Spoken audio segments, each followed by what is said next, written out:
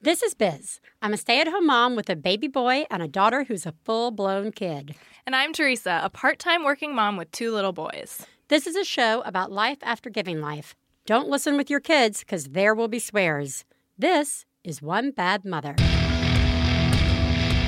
This week, on another very special Max Fun Drive One Bad Mother, it's date night. Plus, Biz spins spring break in hell, Teresa is in a less festive hell, and we talk to Caitlin Kraft, a co-producer of the documentary film Sex Ed, about the history of sex education in America. Woo! Woo. Yeah. Woo. It's very exciting. It is very exciting. Let's just cut to the chase, Teresa. How are you? I have been better. I don't know if you guys can tell by my voice, but I'm sick. Uh-huh. Oscar was sick for like a full week. And then at the end of his sickness, when he was starting to get better, Simon started getting sick. Nice. And I kind of made me want to cry because I pretty much missed a full week of work when Oscar was sick. Yeah. And I don't know why my kids can't get sick at the same fucking time. Like, I mean, sure, that means like, okay, you have to take care of 2 kids at once that are sick. But it's so frustrating to finish spending a full week taking care of somebody only to find that now there's somebody else that's sick. Well, and I think the hope is that, like, if they're both sick at the same time, it's not going to be a cycle of reinfection. But, like, when one gets better, then the other one gets sick. Yeah. And then that is, like, a never-ending, like, Dante's hell sort of, like, sick. I can't deal with, like, finally Oscar's getting better, and then I'm like, okay. And now I have to go into, like, another week of somebody being sick and missing school, and blah, blah, blah. And then, like, weirdly, even though he's better, Oscar has been, like, super clingy, like, just needs to be attached to my body at all times and, like, flips out if, like, any of the, like, dogs or Jesse or Simon is, like, touching me at all. He's, like, flipping out and, like, crying today when I left him with the babysitter so I could come here, which, like, hasn't happened in so long. Right. And he was, like, really crying. And I'm like, really? I have to do that right now? Like, what? Yeah. I don't know. It sucks. That sucks. And you're not feeling good. No, I feel like shit. Yeah. And then, like, I had my birthday, but my mom was sick. So my mom was going to come on my birthday. She was sick. I know. So she couldn't come. So it's just like I don't know. It's just one of those, I'm like, okay, can we have summer now? So at least we can just not all be sick. The solution is homeschooling, Teresa. Oh, I didn't realize that. It's that easy. This is my new solution to everything, guys. Easy. It's just going to be homeschool. Okay. Sounds like a really good plan. Forest will teach my children, though I live nowhere near a forest. How are you? Hey, guess what last week was? What? Oh, spring break. Right, yeah. Spring break for my kid. Mm-hmm. Spring break, guys. Woo! So here is what happened on spring break. So first, Katie Bell was sick starting Friday before spring break and ran a fever till about Wednesday. Sunday, Ellis started having a runny nose and fever, and by Monday night was having a hard time sleeping, a.k.a. screaming for hours upon hours as he slept. Tuesday morning, we get up after the horrible night of screaming. I've given him his 2 bottles because I'm a horrible mother who still gives a bottle to my child because it's really relaxing and bonding. He then starts coughing so hard, and I know it's coming, standing in the middle of the kitchen. Oh, no. He throws up, just throws up right on me. Just like where you like at first you feel it hit you and then you feel it just like fill up your shirt. Yeah. You know? Just filling it up. Yep. And I'm like, and then like it just keeps coming, right? It's just like all over the fridge, all over the floor. So now and it's like 5:45, 6 a.m., right? Oh my God. Yeah. And then so like this is like everything. That's like that day. I then take him to the doctor, not for the throwing up, because we know that's just cough related. Turns out he's got a double eye infection. Oh my God. Now, if you're like my mother who's like, does that mean 2 in 1? Or like, no, that means an ear infection in each ear and an eye infection in each ear. Yeah. And just to tell you how the wind's going to blow in my house, the doctor says, I'm just going to give you a couple of refills on the eye infection medication because you're all probably going to get it. Oh my God. Great. So we get him on the antibiotics by Wednesday. So far, I've been home with 2 sick kids, which you would think, again, you're like, oh, I wish I had the 2 sick. Yeah. My kids don't, like, relax when they're sick, right? for like 5 days. Thursday morning, I wake up and I'm sick. I mean, I'm bad sick. I'm like, can't get out of the bed, sore throat, body aches, fever, and eye infection, right? God. Stefan has to take off work for 2 days. I cannot get out of the bed for 2 days. And the fucked up thing is that part of me's like, oh, thank God, I'm super sick. Yeah. I finally get to rest. I know. So wrong. And then the other part of me's like, oh, I feel really guilty about being so sick. I should get up and get involved. Oh, God. Spring break! This is what spring break was like in high school, right? Oh, exactly. Exactly. And college. Yeah. So it's good to know that we're both doing so well. So it's been the sick update from One Bad Mother. But what I want to say is that it proves our dedication and love for this show. Right? That I don't think we've ever actually taken a sick day for One Bad Mother. I was thinking about this. We've been doing this a couple of years now. Yeah. We have never taken a sick day. No, we show up for you guys. We show up. This voice is all still working for you. Like lozenged up. Yep. Which is why it's such a wonderful time to celebrate One Bad Mother. Yeah. And all that we are trying to do here about being nice, being supportive, a little less judging, a little more laughing, and support us and the Max Fun Network by becoming a donor.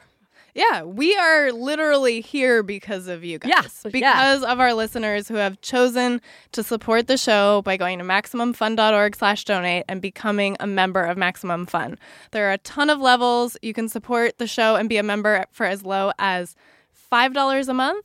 And you get great perks too, which we'll talk about later. So we're joking about it. Like, we're here because we love doing the show. We love doing the show, but I mean, we're here because we care about you guys and we care about making the show, and we so appreciate you guys helping us to make this show possible and being there for us too. It does motivate us to come in on days like this. Yeah, it really does. We genuinely have a sense of responsibility to the show and to this community of listeners. You know, we show up to work because you're allowing us to work. Yeah. So thank you guys very much. Speaking of being thankful, we're thankful for cold medication, which you may get a sense of throughout this show. Woo! Sudafed. We're going to get up and we're going to get down. Speaking of getting up and down, today's topic is date nights. Please take a moment to remember, if you're friends of the hosts of One Bad Mother, you should assume that when we talk about other moms, we're talking about you. If you are married to the hosts of One Bad Mother, we definitely are talking about you. Nothing we say constitutes professional parenting advice. Biz and Teresa's children are brilliant, lovely, and exceedingly extraordinary. Nothing said on this podcast about them implies otherwise. Date nights. Teresa. Yeah. Date nights. Yeah. Okay. I just want to... Do you have them? Yeah. Date nights is one of those things, okay, that once you have kids, I really feel becomes this weird, like, new level of, like, pressure put upon you, not only by yourself, but by the world at large. I feel like just the term date night falls into some, like, that same category as when are you going to lose the weight? Or, you know. Getting your body back. When are you going to get your body back? When are you going to put your kid in daycare? When are you like, it's like all this, like, weird, how you feeling? How's this? How's that? Oh, you might, even like when you're pregnant where you're like, oh, twins. Or like whatever. It's or like, just wait, it gets harder. It's like one of these things that people start saying to you. Yeah. And all the books and all the magazines and all of it start saying, you know, as soon as you have a kid, though, don't forget date night. Right. And I do want to say that this topic is obviously geared a little bit more towards people who are in relationships. But I do think there's a whole world of just like, even if you are a single parent, it's trying to find time to get out with friends or with a date or anything like that. Date. Yeah. I mean, I think we're calling this date night, but as we talk about it, I do think a lot of it is the same as get out. Take time for yourself. Yeah, I have to share right off the top. I have a vivid memory of before being married, or at least before having kids. Yeah.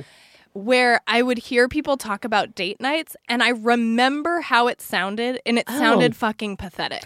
Like, I remember feeling sorry for married parents who would say, like, we're going to have a date night. Because to me, it sounded so, like, forced and cheesy and, like, oh, you get, like, one. I don't know. There was something about it that, like, totally turned me off. And I remember being like, Jesse and I are so lucky that, like, we don't have to, like,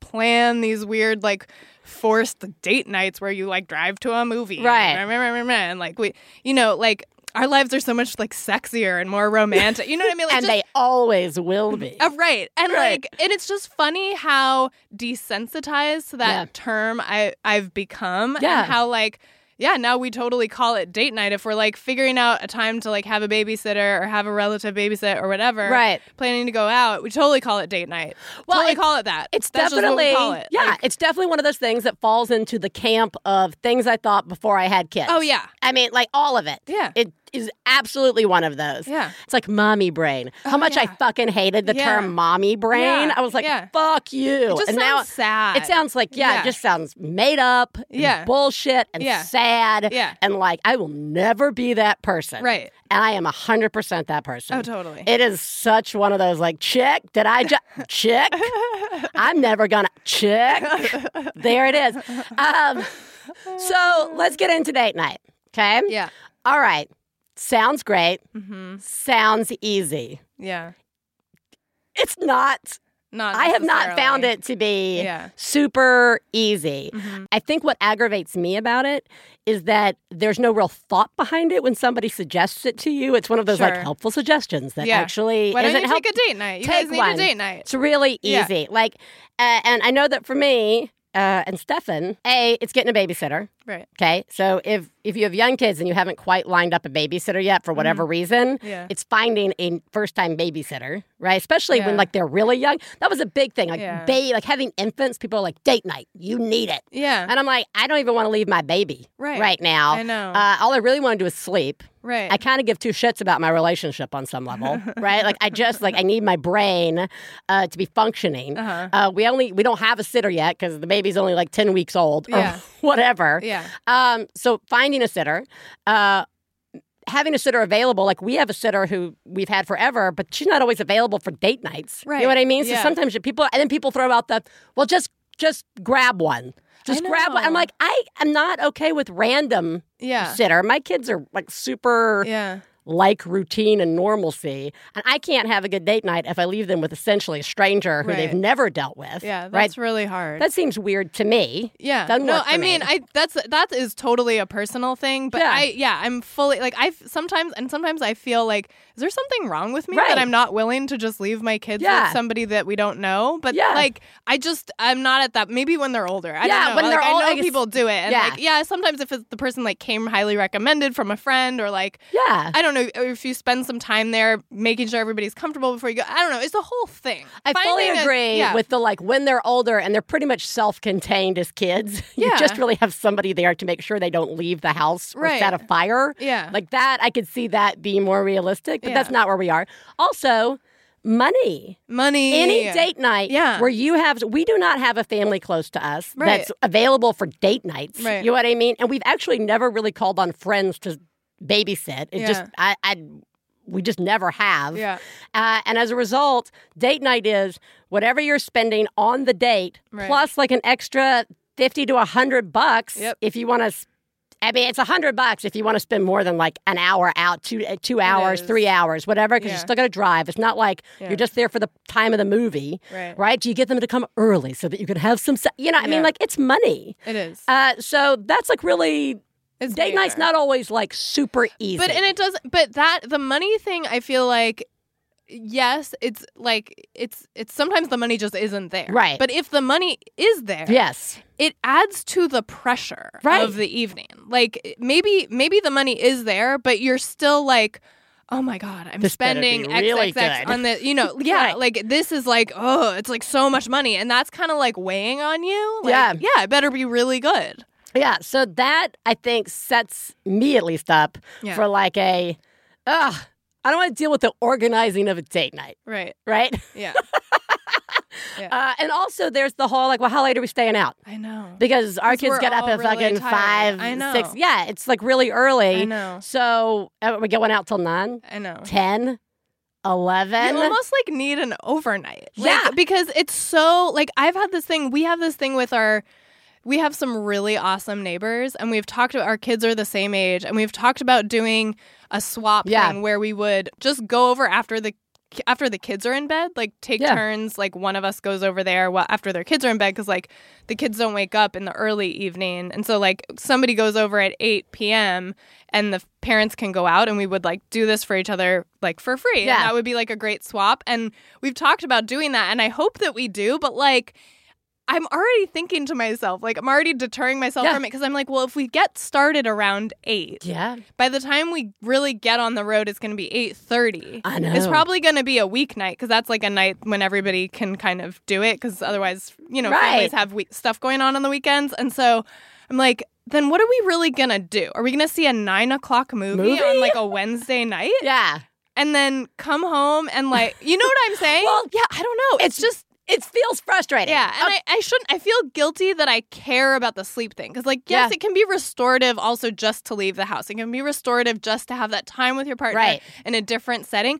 But, like, the sleep thing is real. Like, if you have a kid that's still getting up sometimes in the middle of the night, or a kid that gets up at, like, 4:30 or 5, I mean, it really... You're coming home to work. Exactly. Yeah. And, like, every last ounce of sleep really matters. It really matters. It really does. All right. So let's pretend it doesn't, and you actually go on a date night. Okay.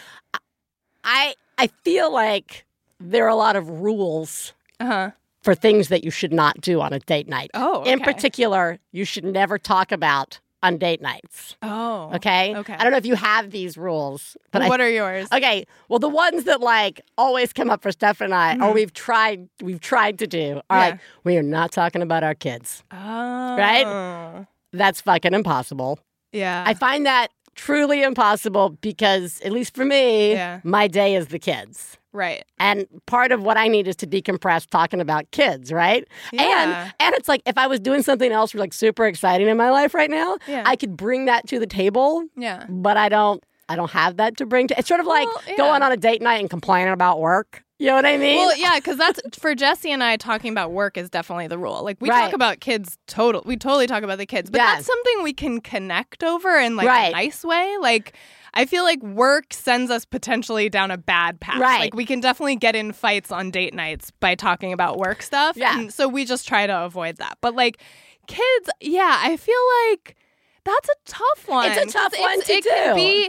But it can be so, it can be like a bonding thing, too, to talk about your kids. Well, right. I mean, it's our lofty, like, we are not going to go in and we're gonna be cool. We're going to be cool. Is that why? Yeah, we're going to be cool. You don't need to talk about all your we do is prove that we're not. Right. And then the other ones are like things like, we're not going to go out. We're not going to talk about, like, business. Oh, yeah. The business of our family, right? Like, so, which includes things like you were saying right before the show, like, I have a good idea. Let's talk about a vacation. Our next vacation. Let's talk about vacation. And it always starts off like really great. Yeah. And then it's slowly like, all right, but like actually where would they sleep? Like we're going to be in like a one bedroom. That's and then in reality, too many days. I don't really want to be away for that many days. Right now it's like $600 a ticket. Yeah. You know what I mean? Do you want to deal with the time check? It just dissolves into. Well, if we don't do it then when are we going to do it? Are we ever going to have vacation? Yeah. Don't we deserve vacations? Yeah. Oh my God. I mean, weekend's not vacation. That is a good rule. Let's not talk about future vacations when we're on a date. Here's the problem, though, is that like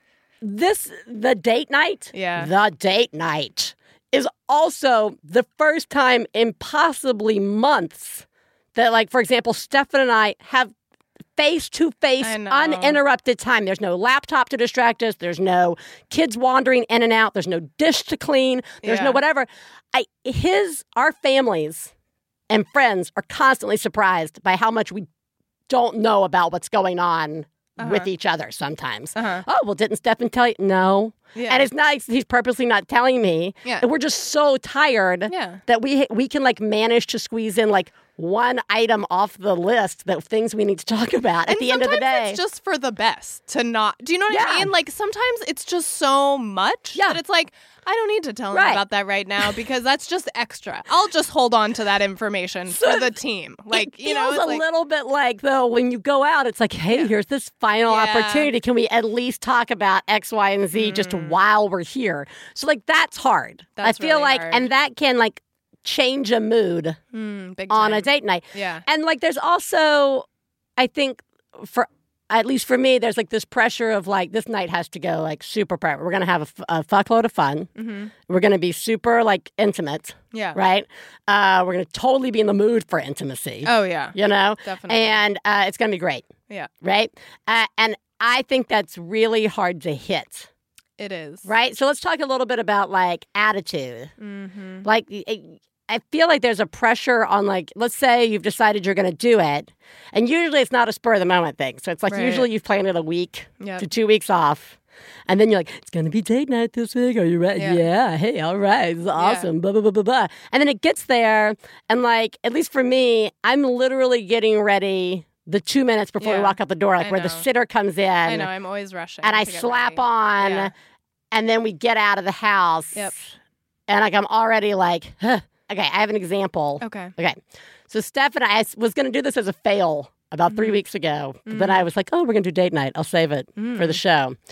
Steph and I were going to do a stay-home date night. Okay? Yeah. The kids were going to go to bed. Stephen had bought me for Valentine's Day my absolutely favorite bottle of wine. Okay? It was like this Cabernet 2007 Hall, one of my favorite wineries. Super excited. We didn't open it Valentine's Day. We were saving it for a night. Nice. And I was like, let's open the wine.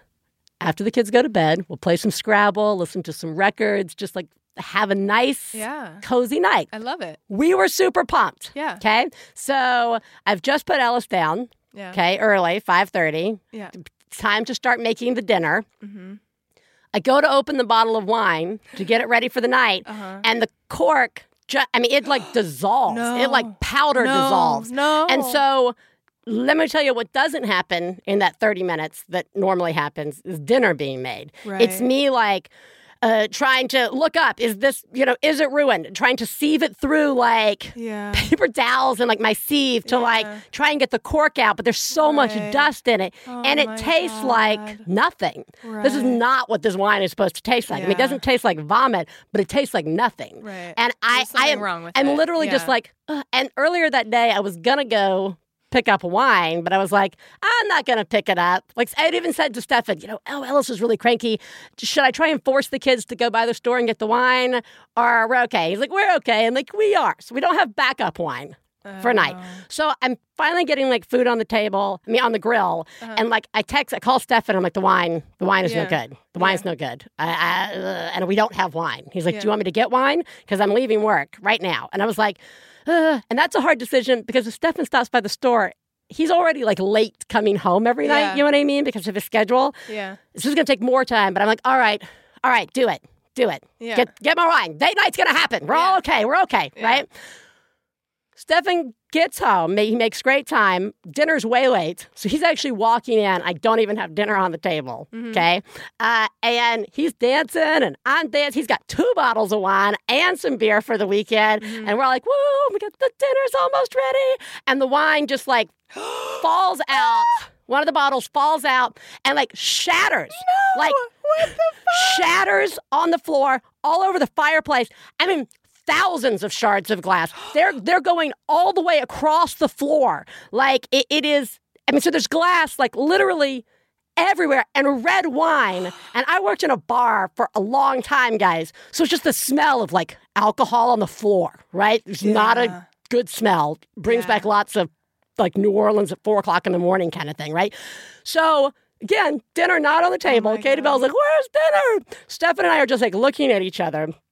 And I just get down on my knees and I just start like cleaning, right? So I'm like, I guess just get the food on the table at least for Katie Bell. Like just get Katie Bell fed.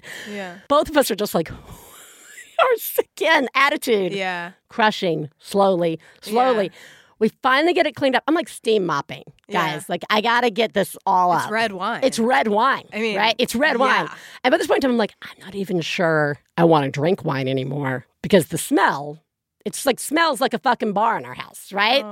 So we're both like looking at each other, and we're at least at a place where none of us have like yelled. We've like dealt with, when like really big things happen, we're actually pretty Crisis good mode. of like, but we are sour. I am sour. Okay. Right?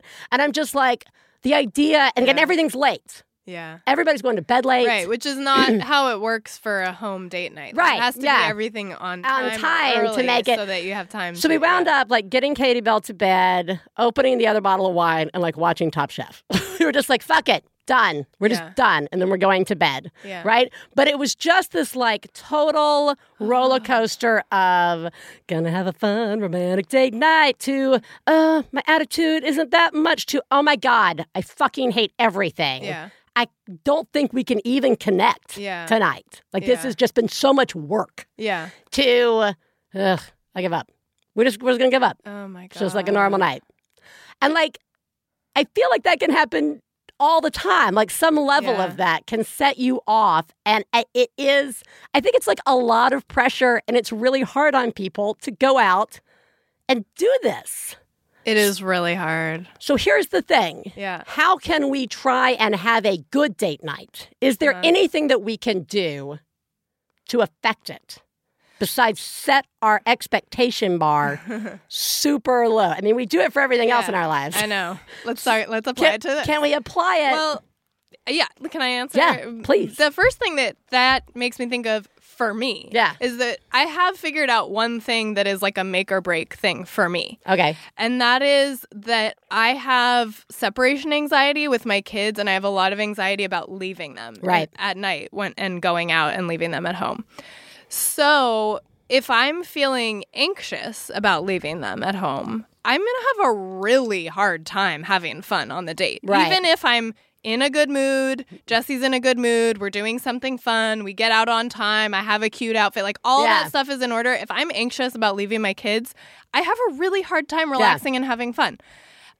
So for me, the big thing has been doing it regularly enough with the same babysitter that like my kids, I know they know the routine and the babysitter knows the routine and I feel really good. It's almost like going to work, but at night. In a way, a little bit. You know what I mean? Like this routine set up thing. Yeah. Like, I'm not saying we like do it every week, but like, you know, every month or sometimes every other month. But like, I just set it up like that so that, and I do have her arrive like a half hour before we need to go because I know that I need that transition time and they need that transition time.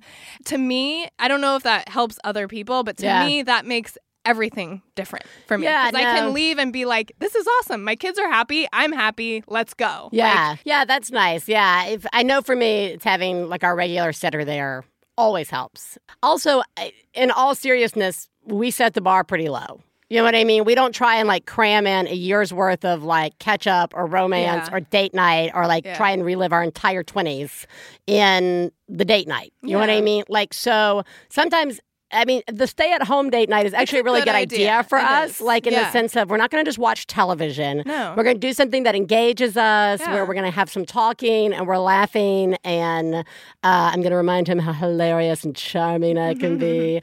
And having that bottle of wine that you were saving, I'm so sorry that didn't work out, really but like having like something special that you picked out for the night, it doesn't have to be alcohol. It could just be like a special dessert or like a special something or a special takeout that you guys really love that's just for you guys, not for the kids, you know? And like like picking out the music. Like I love that idea. That really helps. Or something we've started doing actually is day dates.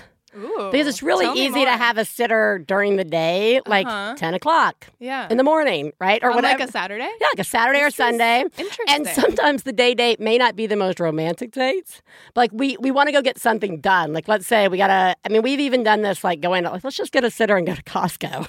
And we go in and we have like lunch and we do like Costco. And it's like fun because it's like we're together and we're being like, there's no pressure of like, are you watching? Where is our child? Where do they go? You know what I mean? Like we just kind of like merge the activity with something we also want to have done, right? That's genius. Yeah. Because you know what else is genius about that? You're not tired. Yeah, and also if you do it in the morning, your day hasn't been so ruined that your nose has been out of shape like mine constantly is by the time 6 o'clock rolls around for date nights. Yeah.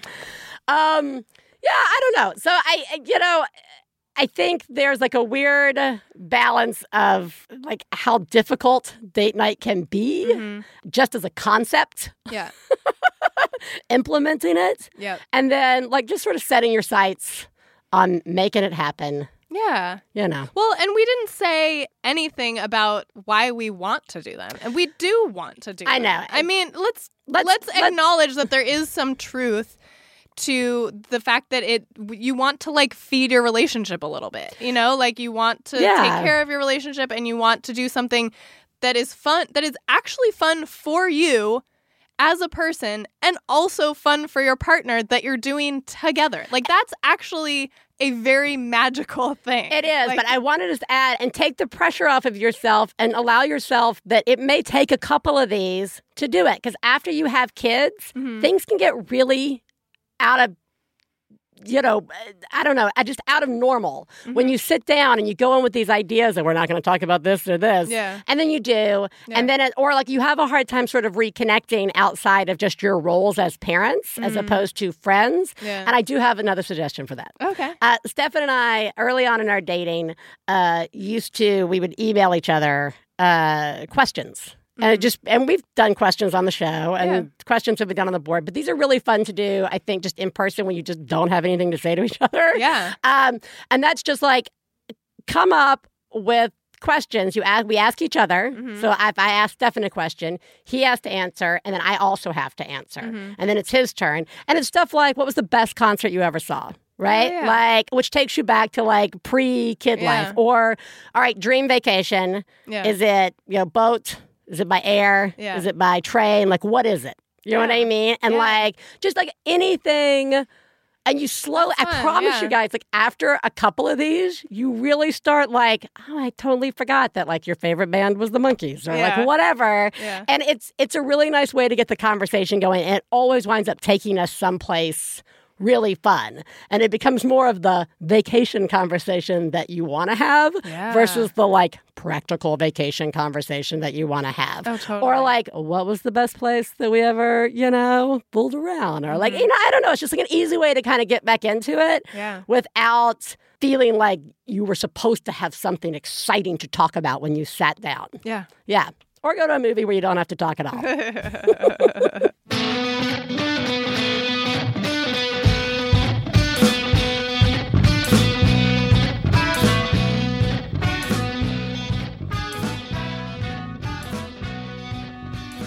Teresa, date nights are special. You know what's also special?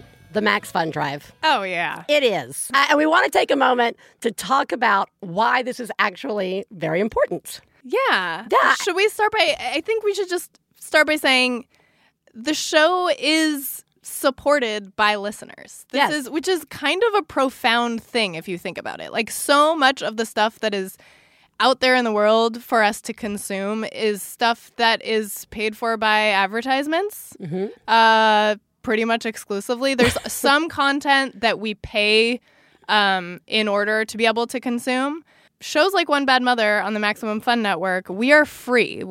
It's really important to us to make this show free and available to anybody, anywhere who wants to listen. And we know that not everybody can afford to pay for the show. And that's part of why it's important to us to make it free, because we want as many people as possible to be able to listen to the show and access the show. However, some folks can afford to support the show and want to. The Max Fun Drive is your opportunity to do that. Yeah, I mean, you can donate at any point in time, but the Max Fun Drive is particularly special because it's a great time to join with all the other listeners to celebrate your favorite shows like One Bad Mother, as well as a great time to get some fun gifts. And you can go to MaximumFun.org/donate. And there you can see all of the awesome things you get, depending on what level you choose to donate at, from fun show-themed bandanas to fun adventure kits to fun, amazing thermoses that will change your life. There's also a ton of bonus content. Yeah. We're up to 6 One Bad Mother secret bonus episodes that you can listen to if you're a member. Yeah, it's really a lot of fun. And we wanted you to know that you guys, again, are making this show happen.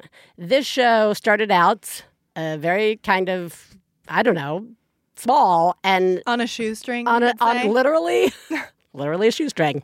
And we are now 3 years in, and we look around at what has come out of One Bad Mother, this show where we just kind of started out saying, I just want to feel cool again. And there's nothing out there that makes me feel cool. Everything feels super heavy-handed and super, perfect.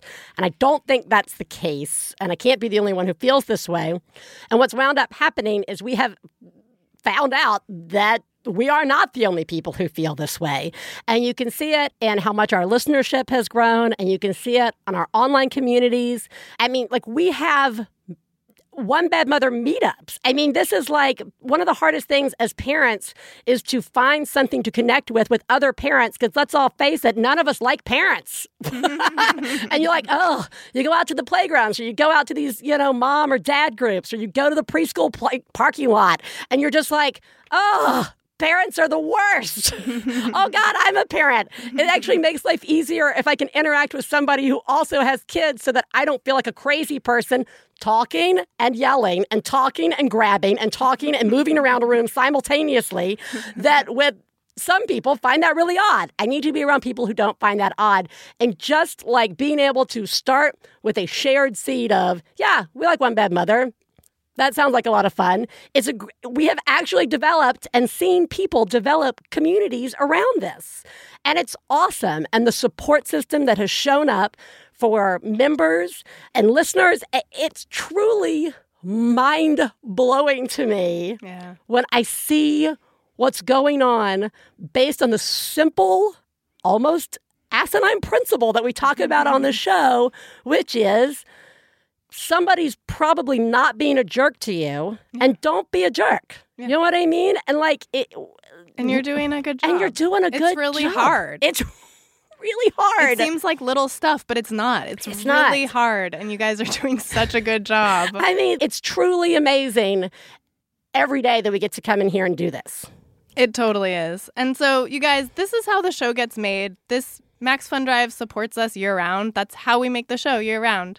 So if the podcast and the Facebook group have made a difference in your life, we ask you to just consider supporting us by becoming a member of Maximum Fun. Or if you're already a member of Maximum Fun and you've just discovered One Bad Mother, maybe you want to upgrade your donation this year. All the information is available to you at MaximumFun.org/donate. And we also have some really cool Twitter giveaways happening right now. This is the final week of the drive, so everything ends Friday, March 25th. But up until Friday, March 25th, you can participate in the Twitter giveaways, and you're eligible for all the gifts on MaximumFun.org/donate. The Twitter giveaways, I'm going to talk about them really quick. There's one that is specifically for One Bad Mother listeners. You can tweet the link to MaximumFun.org/donate with the hashtag BizCraft, and say why you support One Bad Mother. Say why you love One Bad Mothers. And you just might win. We will pick somebody at the end of the drive to win a special custom-made craft that Biz will make for you. Yep. And she will actually involve you in the conversation about what exactly you want. And that's not making you a shitty apron that you had no input in. Yeah. You totally get to be involved in the craft. So get on over to Twitter and participate in that. We do have some participation, but it's not like a huge sea of tweets at this point. Where's my thunderstorm of BizCraft tweets, guys? If you think you might want a BizCraft, get in on that because you have a pretty good chance at this point of winning. And then the other Twitter giveaway is for Maximum Fun as a whole. And this is the company Breville, which makes really, really nice kitchen appliances. They're giving us a toaster oven, a smart oven to give away to somebody. This is a really nice oven, you guys. And all you have to do is write a tweet about why people should support Maximum Fun or why you love Maximum Fun. Tweet the link to the donate page, MaximumFun.org/donate, and include the hashtag #ToastToMaxFun. And you might win a really sweet toaster oven. Sweet. Yeah. So do that stuff. Send yourself some tweets. Send the world some tweets. And make sure to head on over to MaximumFun.org/donate. Hey, you know what it's time for? This week's Genius and Fails. This is the part of the show where we share our genius moment of the week, as well as our failures, and feel better about ourselves by hearing yours. You can share some of your own by calling 206-350-9485. That's 206-350-9485. Genius fail time, Teresa. Genius me. Wow. Oh, my God. Oh, my God. I saw what you did. Oh, my God. I'm paying attention. Wow. You, Mom, are a genius. Oh, my God. That's fucking genius. Okay. We had this little tricycle that was like the thing that it's like Radio Flyer, and it's like there's like a thing attached to the back so you can like help your kid ride it from behind. Like it's kind of like baby's first tricycle. Okay. But then you can graduate it and take that thing off. It's like a push broom. It's like a push thing. Yeah. Right. But you can graduate beyond that and take that piece off, and it just becomes a regular tricycle once the kid gets bigger. And we've had this for 2 years, and for Simon, and like he just was never interested in it. Like he just never cared, really. Like he thought it was kind of cool, but then he just never cared. And it was one of those things that kind of bugged me because it was like always around, and like nobody was ever using it. And Oscar started to kind of get interested, but it's just like not happening. And all of a sudden, I'm so glad that I kept it around and like pushed through and persevered because Simon has suddenly clicked. He's clicked. And what's great about it is like there's a tiny patch of like concrete in our front yard where he can just ride in a little circle. And he goes around in a little circle, and he can do that while I'm in the I can basically supervise him, keep one eye and one ear on him while I'm going about my business, and just have the front door open, and he just rides around in a circle, talking to himself, having little games, riding around, and it's just lovely. It's so cute to see him doing it. Nice. Yeah, so Good job. I guess genius just being I didn't like throw it in the trash can when I wanted to like 10 other times previously. Good job hoarding. Yeah, thanks.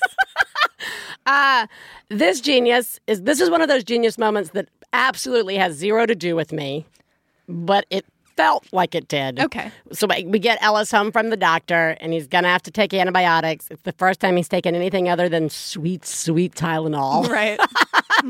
God, that shit is crack. And it's like bubblegum flavored, which I know is going to taste like shit, right? Yeah. And I'm like, bubblegum. And Ellis is like, bubblegum? What the fuck do you know about bubblegum? Yeah. Right? Anyway, he totally takes it. And he fucking loves it. All right. And it just was like, that never happens. There was something about, usually with Katie Bell, I'm like doing the like having to go to therapy because I've been like forcing her down and cramming something down her throat. And with him, it was just like, I was just like all emotionally prepared for this to go like shit. And he just sucked it down and has sucked it down every day for the last 6 days. Beautiful. And I just like, it was more of a miracle moment where you're just like, oh. Yeah. Yeah. It was great. Great job. Thank you. We recently had a big snowstorm on the East Coast, and we're desperate for some more activities for our children, having been cooped up in the house for several days. We got to the point where the roads were clear enough to get out, but not too far away. We couldn't go very many places. Some places were still closed, including the library. So I took my 3-year-old to the sort of low-rent grocery store near our house that has only self-serve checkout lanes, so no cashiers. Or maybe there's one, but mostly self-serve checkout lanes. It took 10 minutes to gather up the groceries that we wanted, and then 35 minutes to check out as I let my 3-year-old scan every item and put every item on the conveyor belt. Took up a lot of time, and he was delighted. It was like the Children's Museum for free, and we got to go home with the groceries. Thanks so much for your show. I really love One Bad Mother. Take care. Bye. I love this so much. Amazing. Do you know how, like, just in any other situation, that'd be the most annoying fucking thing in the world. Yeah. But in this like weird universe, Yeah. just that kid putting that shit Every up there and single thing, swiping. one Who at a wants to go time. play checker? Oh my God. I love Yeah. that she compared it to the Children's Museum. It is. They have that exhibit at the Children's yes, Museum. they do. It is Amazing. bravo. Yeah. Bravo. Genius. You're a genius. You are literally a fucking genius. Failures. Fail, fail, fail, fail! You suck. Oh, I got a doozy, but I'd like to hear yours first. Okay. So we've been having this problem where whenever we watch a show, Simon flips out at the end that I'm not letting him watch another show and like throws like a mini temper tantrum at the end. And so the other day when this happened, I said, you know what, Simon, I'm really getting tired of doing this with you every time we watch a show. If you're not able to pull it together right now, we're not going to be able to watch TV tomorrow after school. Like that's going to be, you're just going to have to skip a day because I don't want to hear this anymore. And he didn't calm down. He threw a further, you know, whatever. And so I said, all right, I'm sorry to tell you this, but you're not going to be able to watch TV tomorrow after school. You just skip a day. You know, if you can pull it back together by the next day, we'll try again. And so then I'm thinking to myself, it kind of sucks for me, right? Because it's nice to have that half hour or whatever. Yeah. But I was like, no, this is worth it. It's just one day. Like we don't necessarily watch TV every day after school anyway. So it's like I was like, no, it's totally worth it. I need to like get him. I need to like make a point here. Yeah. So, but the next day, Oscar was sick, and I was home with Oscar, and we were watching TV. And Jesse brought Simon home, and so Simon just joined us, and I wasn't thinking about it. And so Simon just sat down with us and watched the rest of the show. And as we're getting towards the end of the show, I'm realizing I'm going to have to announce this. You know, we're turning this off now, and he's going to throw a temper tantrum. But no, he won't because but wait. Yeah. Oh, I totally did that. You did I it. Totally did it. And you know what's worse? I didn't acknowledge. I just played it off. Yeah. I just pretended to not remember. Like the day before and never happened. That never happened. Yeah. That was it. Good. Yeah. Yeah. Yeah, it was bad. That's bad. Really bad. I forgot St. Patrick's Day. Uh-huh. We just didn't acknowledge that, like, in our house. Not for any particular reason. Just everybody was sick, and I was really sick. And it's not like that's even a holiday that, like, we do anything for besides, like, you know, green shit in the toilet or milk or whatever, right? I just didn't think about it. And, like, Katie Bell comes in, like, 2 days after St. Patrick's Day, and she's like, Mama, you forgot St. Patrick's Day. It's my favorite holiday. No. And I just was like, oh, fuck. I just was like, I know it's important to her. Like, I know it's a thing she likes to celebrate. Ellis is of the right age to do something ridiculous. We wouldn't have gone, like, over the top, but I was gonna turn the toilet water green and make, like, green something for breakfast. But I was sick, right? Like, we don't do the... Anyway, I just was like, wow. I just, like, totally skipped a holiday. And for 6-year-olds, skipping a holiday is, like, a really big deal. Yeah. That sucks. Oh, yeah. Hi, this is Teresa. I'm calling in with my very first parenting fail. My husband and I are in the process of adopting a preteen boy from the foster care system, and he moved in with us this past week. Up until the move-in, he was referring to us as he or she or you. We told him a bunch of times to call us whatever he was comfortable with, whether it be mom and dad, our first names, an appropriate nickname he could come up with. Basically, we just kept telling him that we could be whatever he needed us to be. Well, this weekend, while I was trying to clean and tidy up for his move-in party, he called me Mom for the first time, and I just didn't answer him. I didn't even hear him say it. My husband told me about it later. I was walking out of the room, and he called for me, and I just totally blew him off. Luckily, he wasn't deterred because he's been calling me Mom ever since. But I always imagined that if he ever called me Mom, it would be like a really special moment, and I would probably get emotional, but instead I just totally ignored him. Either I'm not used to be calling that name yet, or I was too focused on getting ready for the party to have heard him. Either way, I suck. Bye.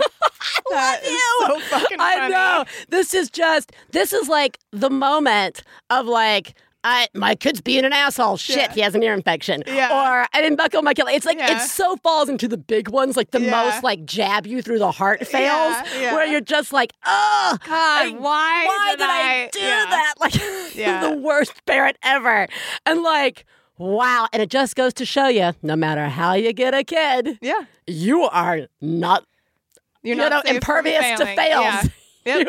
You can fail like a pro. I salute you. Yeah. And your job. first ever fail. Way to nail that first fail, Mom. You are doing a horrible job. But actually, you're doing an amazing job fostering and adopting. Yeah. Good job. Yay. You are the greatest mom I've ever known. I love you, I love you. When I have a problem, I call you on the phone. I love Teresa. Yes. Let's call Mom. Great.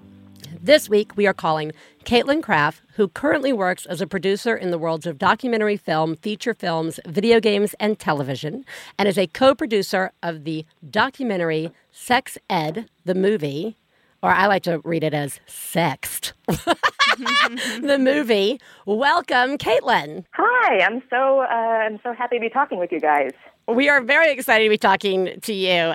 This is a really fun topic, and it's a really fun movie. But before we get into it, we would like to ask you what we ask all our guests, which is, who lives in your house? So I live with my husband and my 2-year-old son, and we have 4 demented cats. And I am also so pregnant right now. So we're getting ready to have a second little one join us. Ooh. Congratulations. I'm going to bite my tongue from not asking you all the offensive questions that we talk on the show about being totally inappropriate offensive questions. Watch me rein it in. Biz. Watch me rein it in, guys. That's the lesson we're trying to teach here. You look great, Caitlin. You look fantastic. Well, I look pregnant.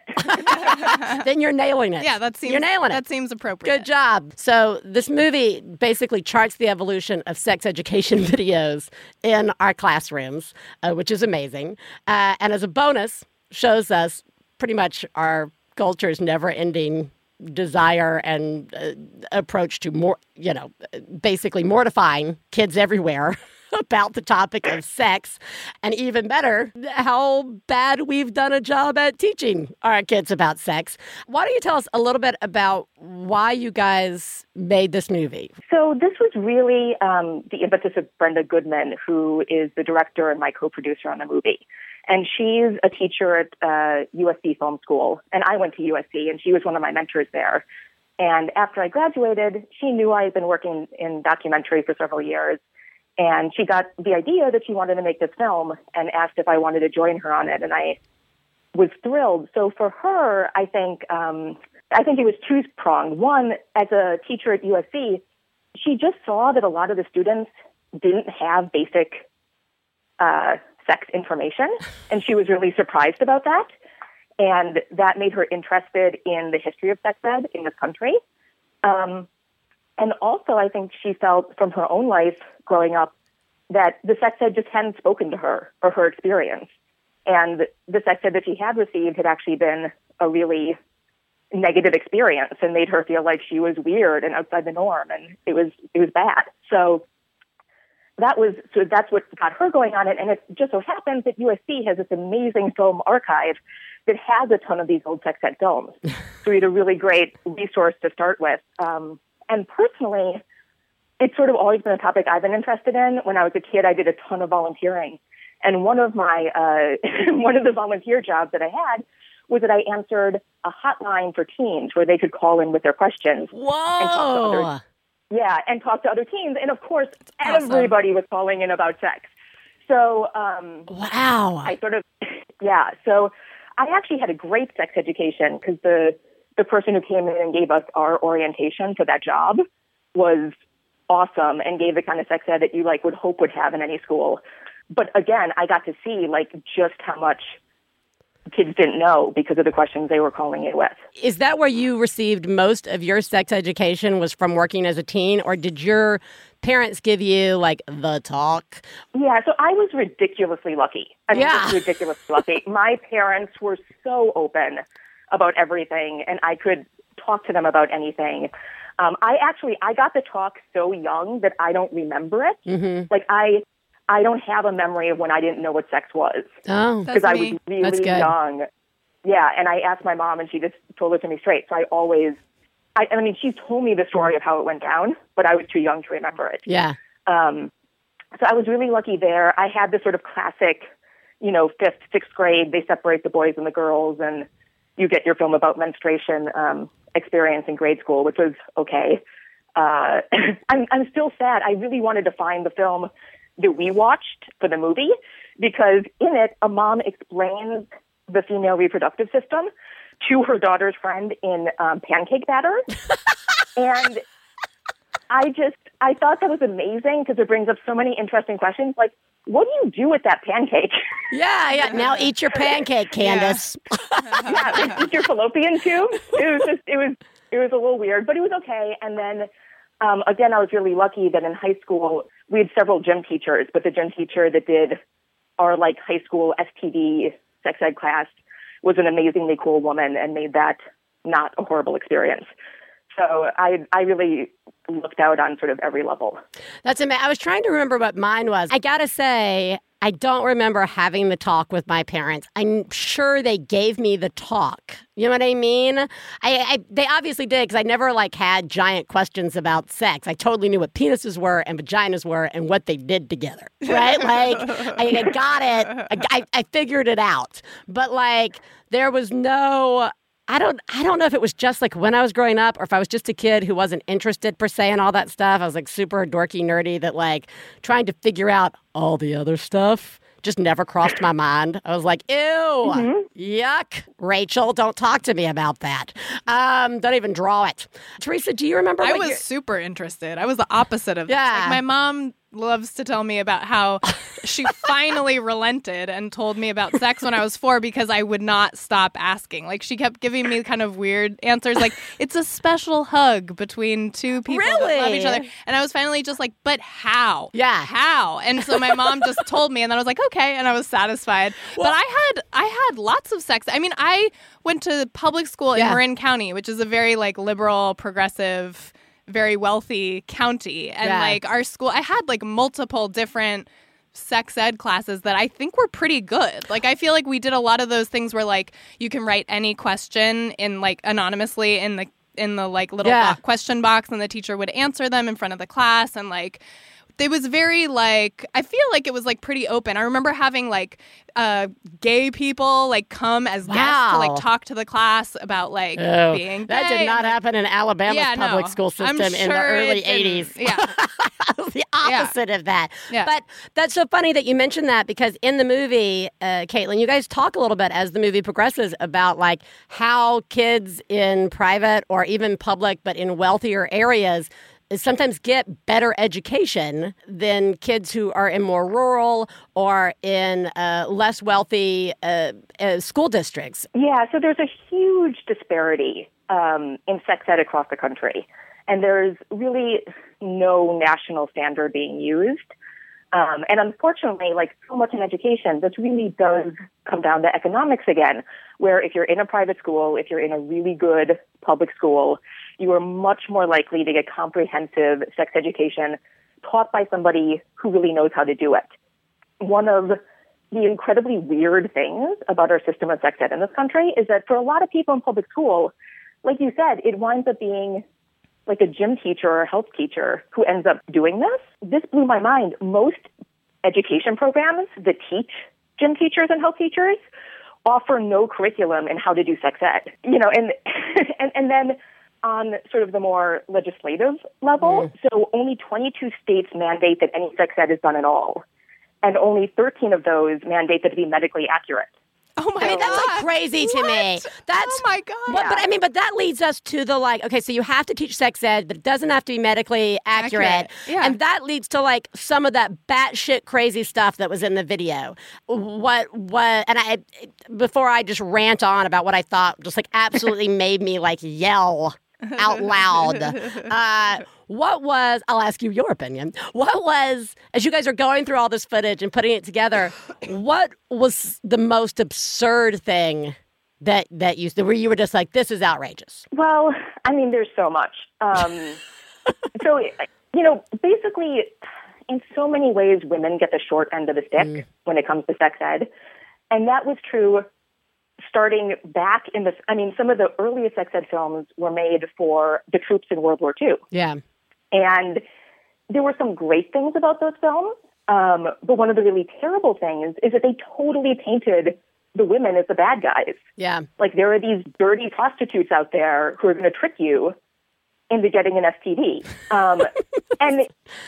And you'd think that message would have changed a little bit. Right.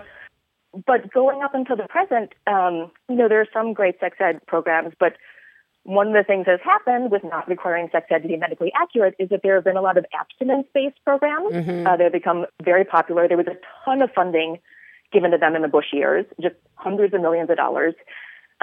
Finally, Barack Obama has put forward a plan to cut all funding for abstinence-only education, but I'm not sure exactly where things are with that. But in those videos and in those classes, again, all of the pressure is put on the women. So many of them have lessons about how if you are a woman who has had sex before marriage, you are used up. Yep. You are no longer as valuable.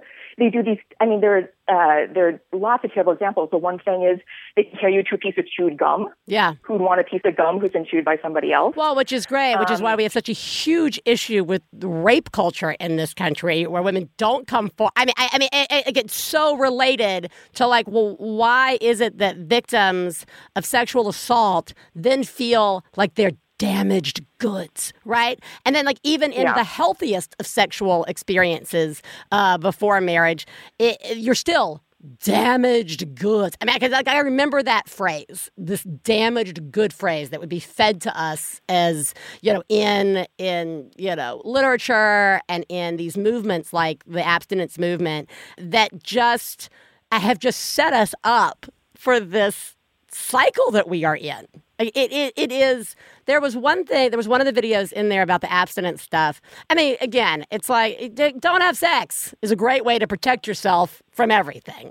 But there's a really good don't get in a car. You're never gonna have an accident. Don't leave the house. Don't leave the house, right? Okay. If you're gonna do any of those things, all right, fine. If you're gonna leave your house, don't forget your keys. Yeah. Turn the gas off. Make sure you have Helpful to have a phone. Helpful to have a phone, right?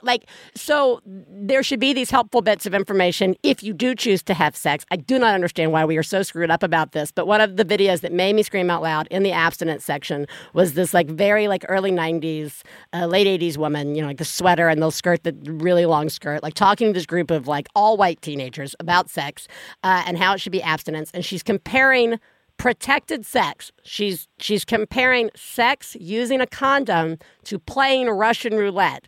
And they're totally like showing this video of like a gun and somebody doing like spinning the wheel in the gun. And like, firing a bullet is the same as having sex in a condom. And this kid says, but what if I want to have sex? And she says to him, well, you'll die, and you're going to take your partner with your wife with you, because certainly we were going to say your partner, your whore wife with you, and probably your children with you if you do this. So not now, not the moment you have sex, but in the future, you're going to kill everybody around you. And it was so manipulative and outrageous to me, as well as the like signing the cards, the pledge cards. I'm going to pledge to you is so manipulative and fucked up. Like all the money that took to printing those. It's so those, like coercive it's too. Like so they're kids. They're kids. They're kids. I felt like it was more about manipulating kids than educating them in anything. The earlier videos that made women look like horrible villains, they still at least taught you about sex. Did you get any sense of what made us change? Well, I mean, there were lots of things. One of the experts in our film, Rick Pellinger, you should check out the Pellinger archive online. He's a guy who's amassed another huge collection of these videos, and he was awesome and put them all in the public domain, and you can go and watch a lot of them online.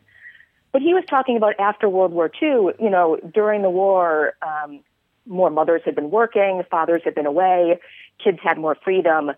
And when people came home, there was a sense that the kids had maybe gotten a little bit crazy, and we sort of had to pull back in and stop all of this sex they were having and other bad things. So that is where you really sort of see the more conservative movements of the 50s coming forward. And we've never been good at this stuff. And I think the thing that makes me so angry about those videos, one, with condoms work really well. Yeah. They work really well if you know how to use them. So to do this fear-mongering in a program that refuses to tell kids how to use them appropriately is setting up the terrible situation that they're describing. They're actually contributing to the bad outcome that they're fear-mongering about. But you're setting up a situation where even requesting information makes people feel ashamed. Yeah, and that is incredibly dangerous for so many young people. Well, I just feel like, if there was one thing having kids that I want to instill in my kids is that there's nothing they can do that will ever make me stop loving them. There's nothing. I want them to be able to know they can come to me with anything. And, Stefan and I are going to support them and listen and not freak out, right? That we may freak out 2 hours later, but in the initial telling, we've got your back. And the idea of this culture that we're setting up of secrecy and embarrassment and shame around these really important things, that's almost like a worse gift to give somebody that you love, fear. You know what I mean? Like fear of even talking to you, right? Like, is it so hard to say penis and vagina, right? Or birth control pills. Or birth control pills. I need some birth control pills. Right. I need birth control. Or you have to wear a condom. Yeah.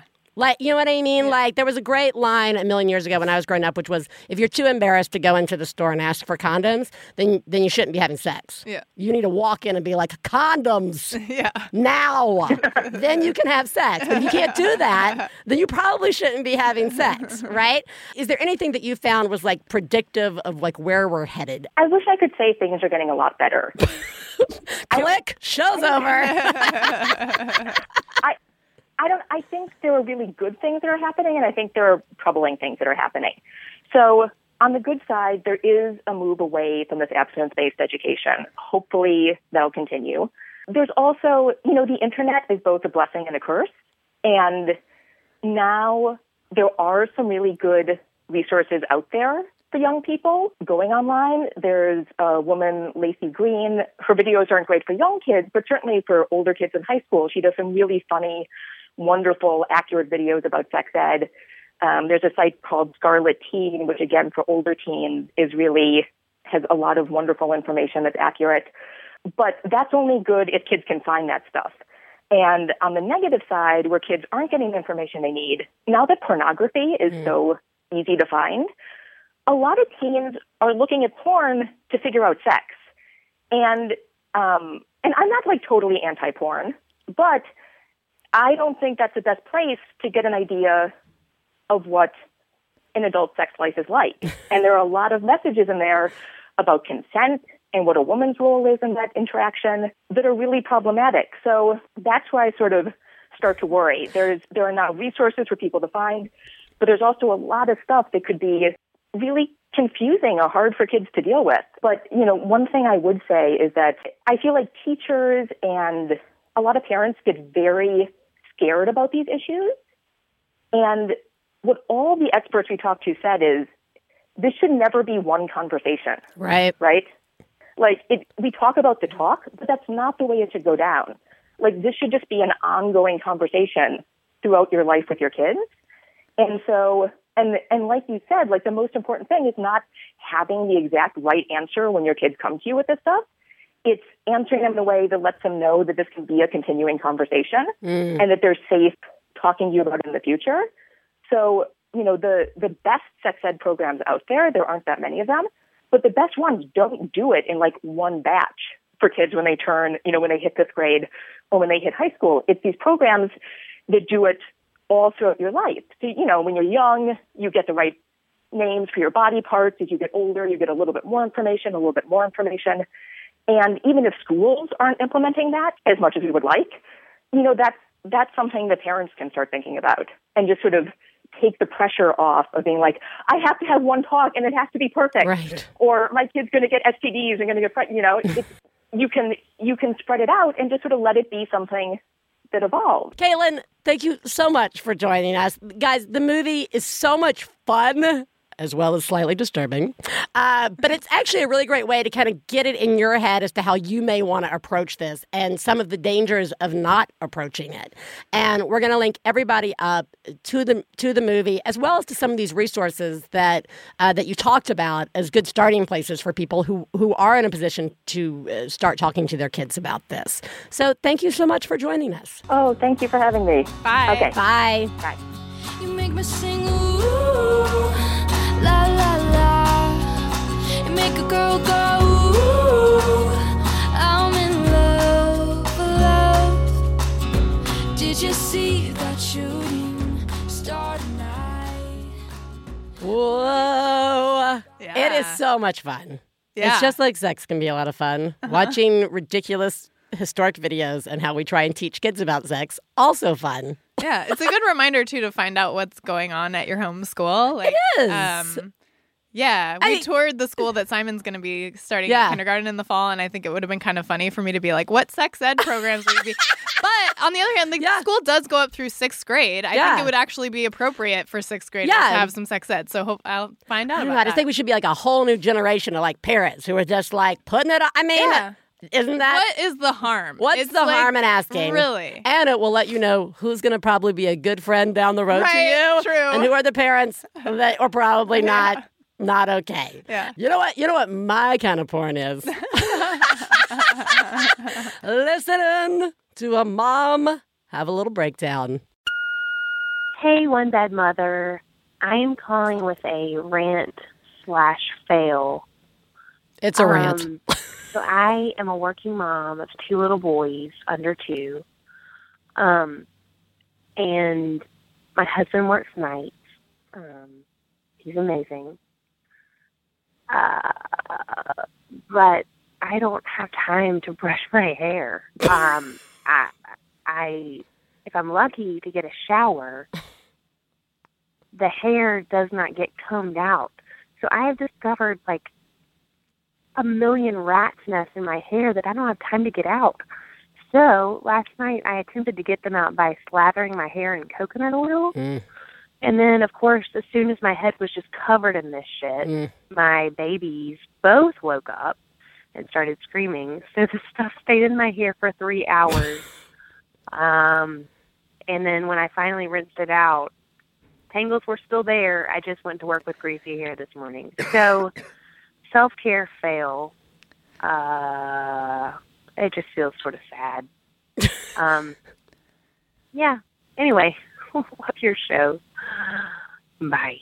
I get the fail that's sitting in here, but I think the larger rant is the self-care fail. Yeah, like right? what the fuck? How is it actually possible that I don't have time to brush my hair? How is that possible? I think this ties in so well to the go on a date night. Yeah. Like, I think this ties in so well to this weird series of expectations that the universe has for us. Yeah. Right? And that we set for ourselves after a child somehow wanders into your life. Right? Like however they got there, they're there. Yeah. And nothing is the same, but not in that beautiful romantic way. And then nothing was the same. It was the best ever. My life forever. was changed forever. Yeah, it was changed forever. Yeah. You can't brush your fucking hair. Yep. Lots of times. Or floss. And I can hear myself. Yeah, or floss. I think back to our first shows with Martha. Yeah. The flosser. Yeah. Why are you flossing? Yeah. Right? That must be nice. That must be nice of you to be able to floss your teeth.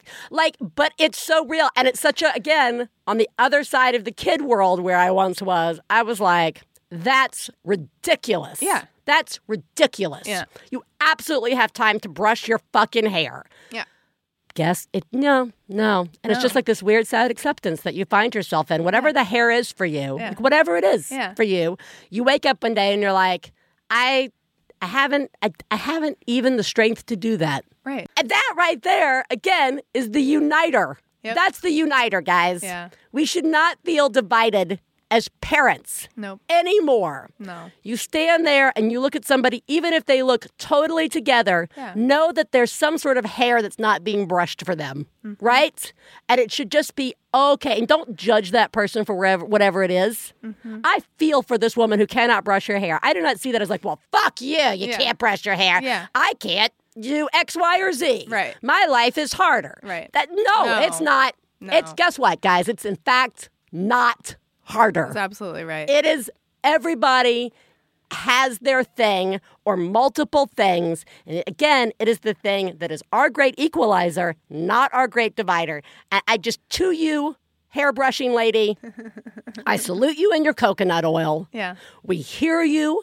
One day, I wish for you the time to brush your hair. Yeah. And in the meantime, you are doing a fucking great job. You really are. I mean, seriously. You're doing an amazing job. I mean, like, you just want to go around hugging people all the fucking time. And did you hear her compliment her partner, too, in yes. that call? Yeah. Great job, Mom. Really? Seriously. Really? Yeah.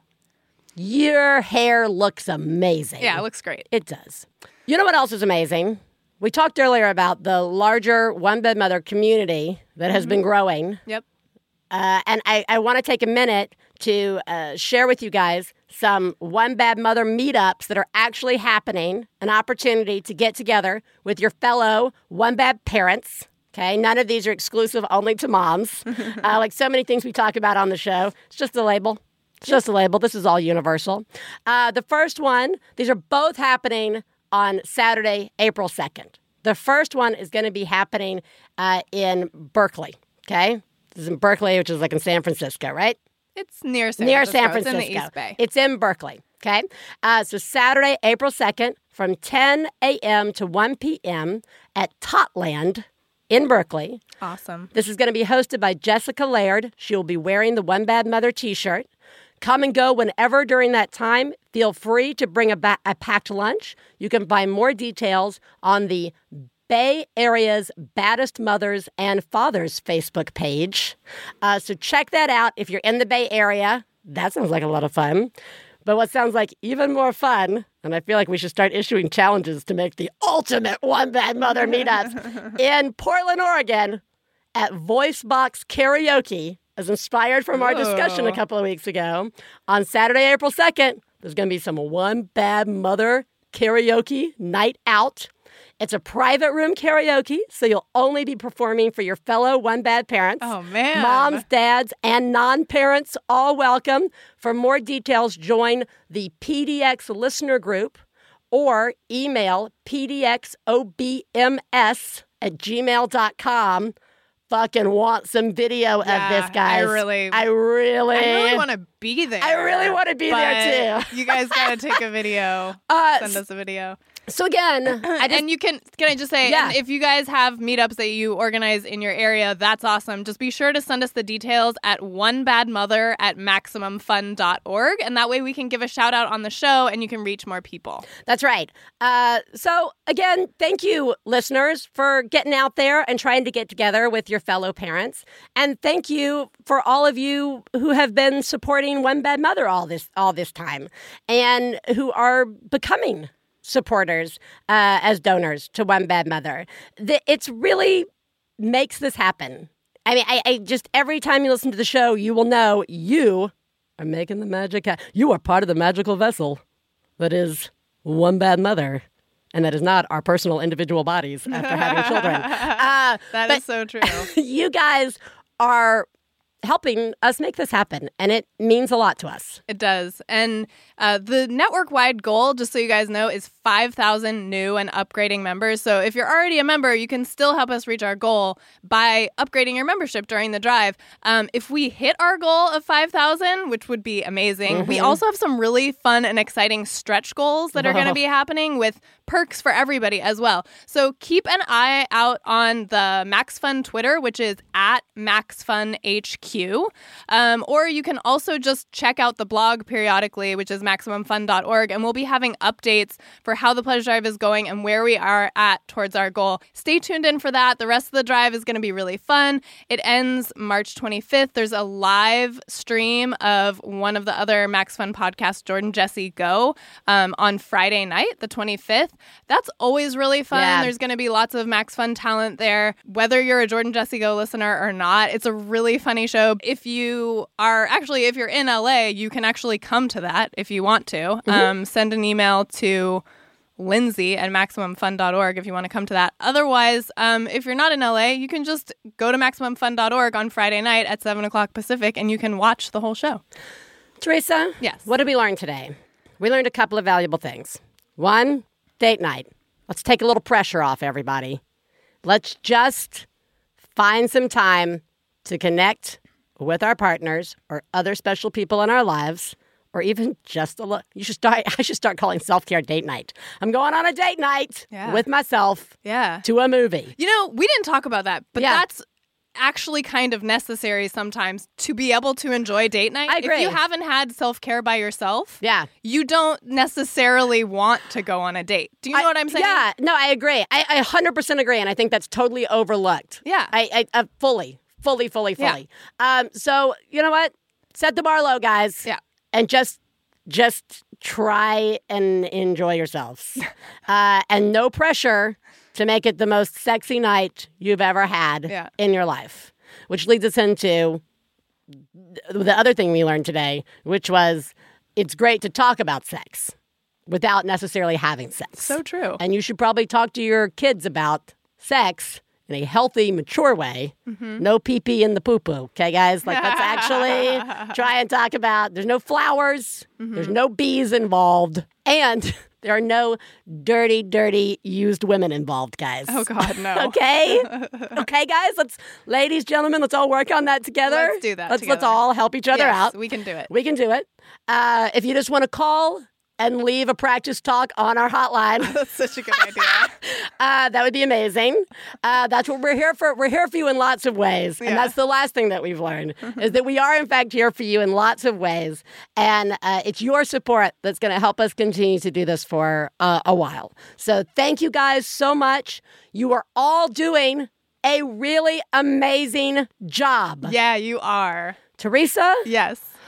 You, in your cold medicine-induced state, are doing a fucking amazing job. Thank you, Biz. So are you. Oh, my God, guys.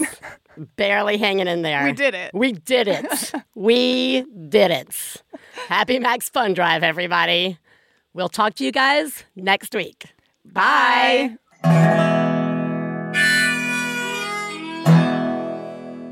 I got to low down mama blues. I got to low down mama blues. Got to low down mama blues. Low down mama blues. Got to low down mama blues. Got to low down mama blues. You know that's right. We'd like to thank Max Fun, Lindsay Pavlis, our engineer, our husbands Stefan Lawrence and Jesse Thorne, our perfect children who provide us with inspiration to say all these horrible things, and of course, you, our listeners. To find out more about the songs you heard on today's podcast and more about the show, please go to MaximumFun.org. One Bad Mother is a member of the Maximum Fun family of podcasts. To support the show, visit MaximumFun.org and click on Donate. Do you have a genius or fail moment you'd like to share on the show? Then leave us a message at 206-350-9485. Full-on rage-induced rants are also welcome.